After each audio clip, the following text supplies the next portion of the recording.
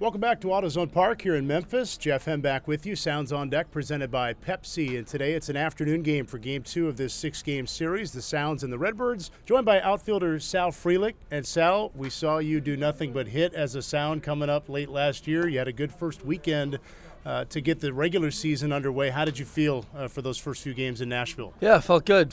Always feels good to get the first couple ones under your belt and out of the way. So it was nice to get off to a decent start with 2 wins there and hope to keep it rolling. I'm always curious what the regular season feels like right away. You guys come out of spring. Sometimes there's a gap. Sometimes playing time is unique. Big league camp, minor league camp, whatever it is.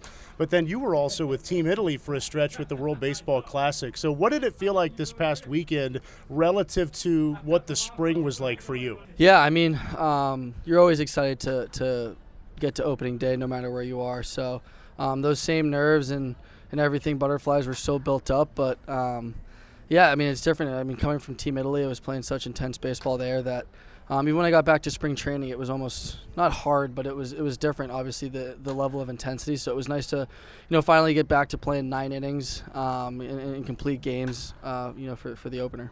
I would think if there's something that's going to get you ready for a regular season, it's the intensity. At least it looked like an incredible intensity of the World Baseball Classic. What was it like? Yeah, I mean, that was a big part in me wanting to go play. I know that, and I'm a firm believer in, the better the competition and more intensity of a game and wanting to win is going to help with player development and personal success. So that was a big part of me going, just making sure I was getting those games under my belt early and playing in those high intense situations. Just I think it prepares you great for the season. Part of that was playing in Tokyo against Team Japan and facing Shohei Ohtani. Can you put into words what that intensity was like? Yeah, it was insane. I was telling somebody that when we showed up at 2:30 for stretch for a 7 o'clock game, we walked out in the Tokyo Dome. Japan was just coming off from taking their BP, and it was a packed stadium, and they were there 7 hours before the game. It was an event for them. They don't get that a lot. So not only to be there, but to also face Shohei and see kind of what an icon he is in Japan was. It was unreal. What's his stuff like as a pitcher? Yeah, it's nasty. I mean, I went up there geared up for a fastball, and selfish me, I thought I was actually going to get one, and I think his splitter is one of the best pitches in the game. This was not the first World Baseball Classic in the game, but for some reason it just had a different feel about it throughout. How would you describe it? What was the conversation like among you guys all as players? And you get back to camp and you're hearing about it and you're seeing the Team USA versus Japan championship and he faces Trout. Like, there was just something different this year. I don't know why.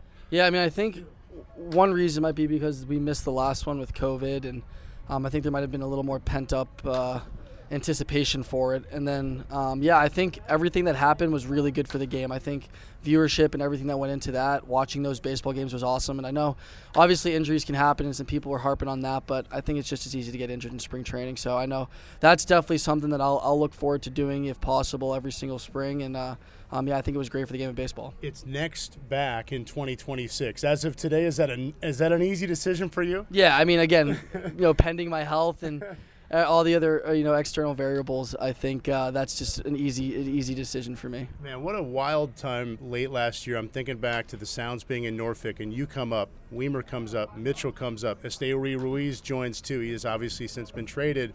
And then coming into this year, Mitchell makes that club. Turns out Bryce Terang makes that club. And before the Sounds had even had a pitch thrown, Weimer's gone. Are you lonely down here? I am. I know. It's especially with Weimer gone. That's my right-hand man. So it's definitely been quieter without him. But, no, I definitely miss those guys, and it's really fun watching them all succeed up there. What'd you think of Terang's grand slam? I mean, are you kidding me? It was awesome. And that's a kid who absolutely deserves everything that's coming his way.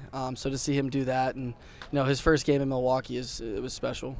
Look, we know you have the talent to be up there. You seem like you're on your way, so I know you're not thinking about it in that sense. What's the mentality down here is for however long you may be a Sound?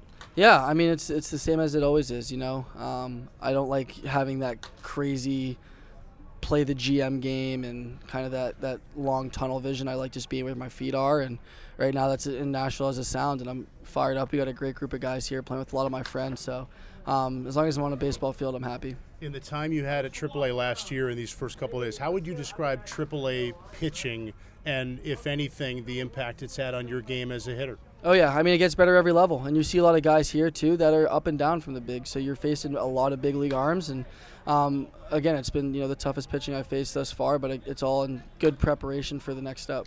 As an outfielder, does this quote-unquote ban on shifts among the infielders play a role for how you approach anything differently in the outfield? Not a crazy amount, but I mean when we were shifting and you have 3 guys on the right side of the infield, if I'm playing center, I'm usually shifted left towards shortstop to make sure I can get those balls. So it definitely allows me to play a little more straight up wherever you are in the outfield, not having to cover the gaps in the infield where infielders are shifted. But other than that, it's not a crazy adjustment. Do you think stolen bases will rise this year more than what we saw at the minor league level last year when we had down here the pickoff limitations too? Yeah, and I don't know if it's necessarily a rise because there's this great advantage, but I think it's more runners are just looking to run more because they're getting in the situation where the pitcher can't pick them off anymore or stuff like that. So I definitely know, even just talking with a lot of guys, all the position players are just looking to steal bases. So I think even the mentality amongst position players is changing. Thanks a lot for your time. Appreciate it. As always, good luck today. Thanks, Jeff. All right, Sounds outfielder Sal Frelick. This has been Sounds on Deck, presented by Pepsi. Stay tuned. The lineups and first pitch are coming up next.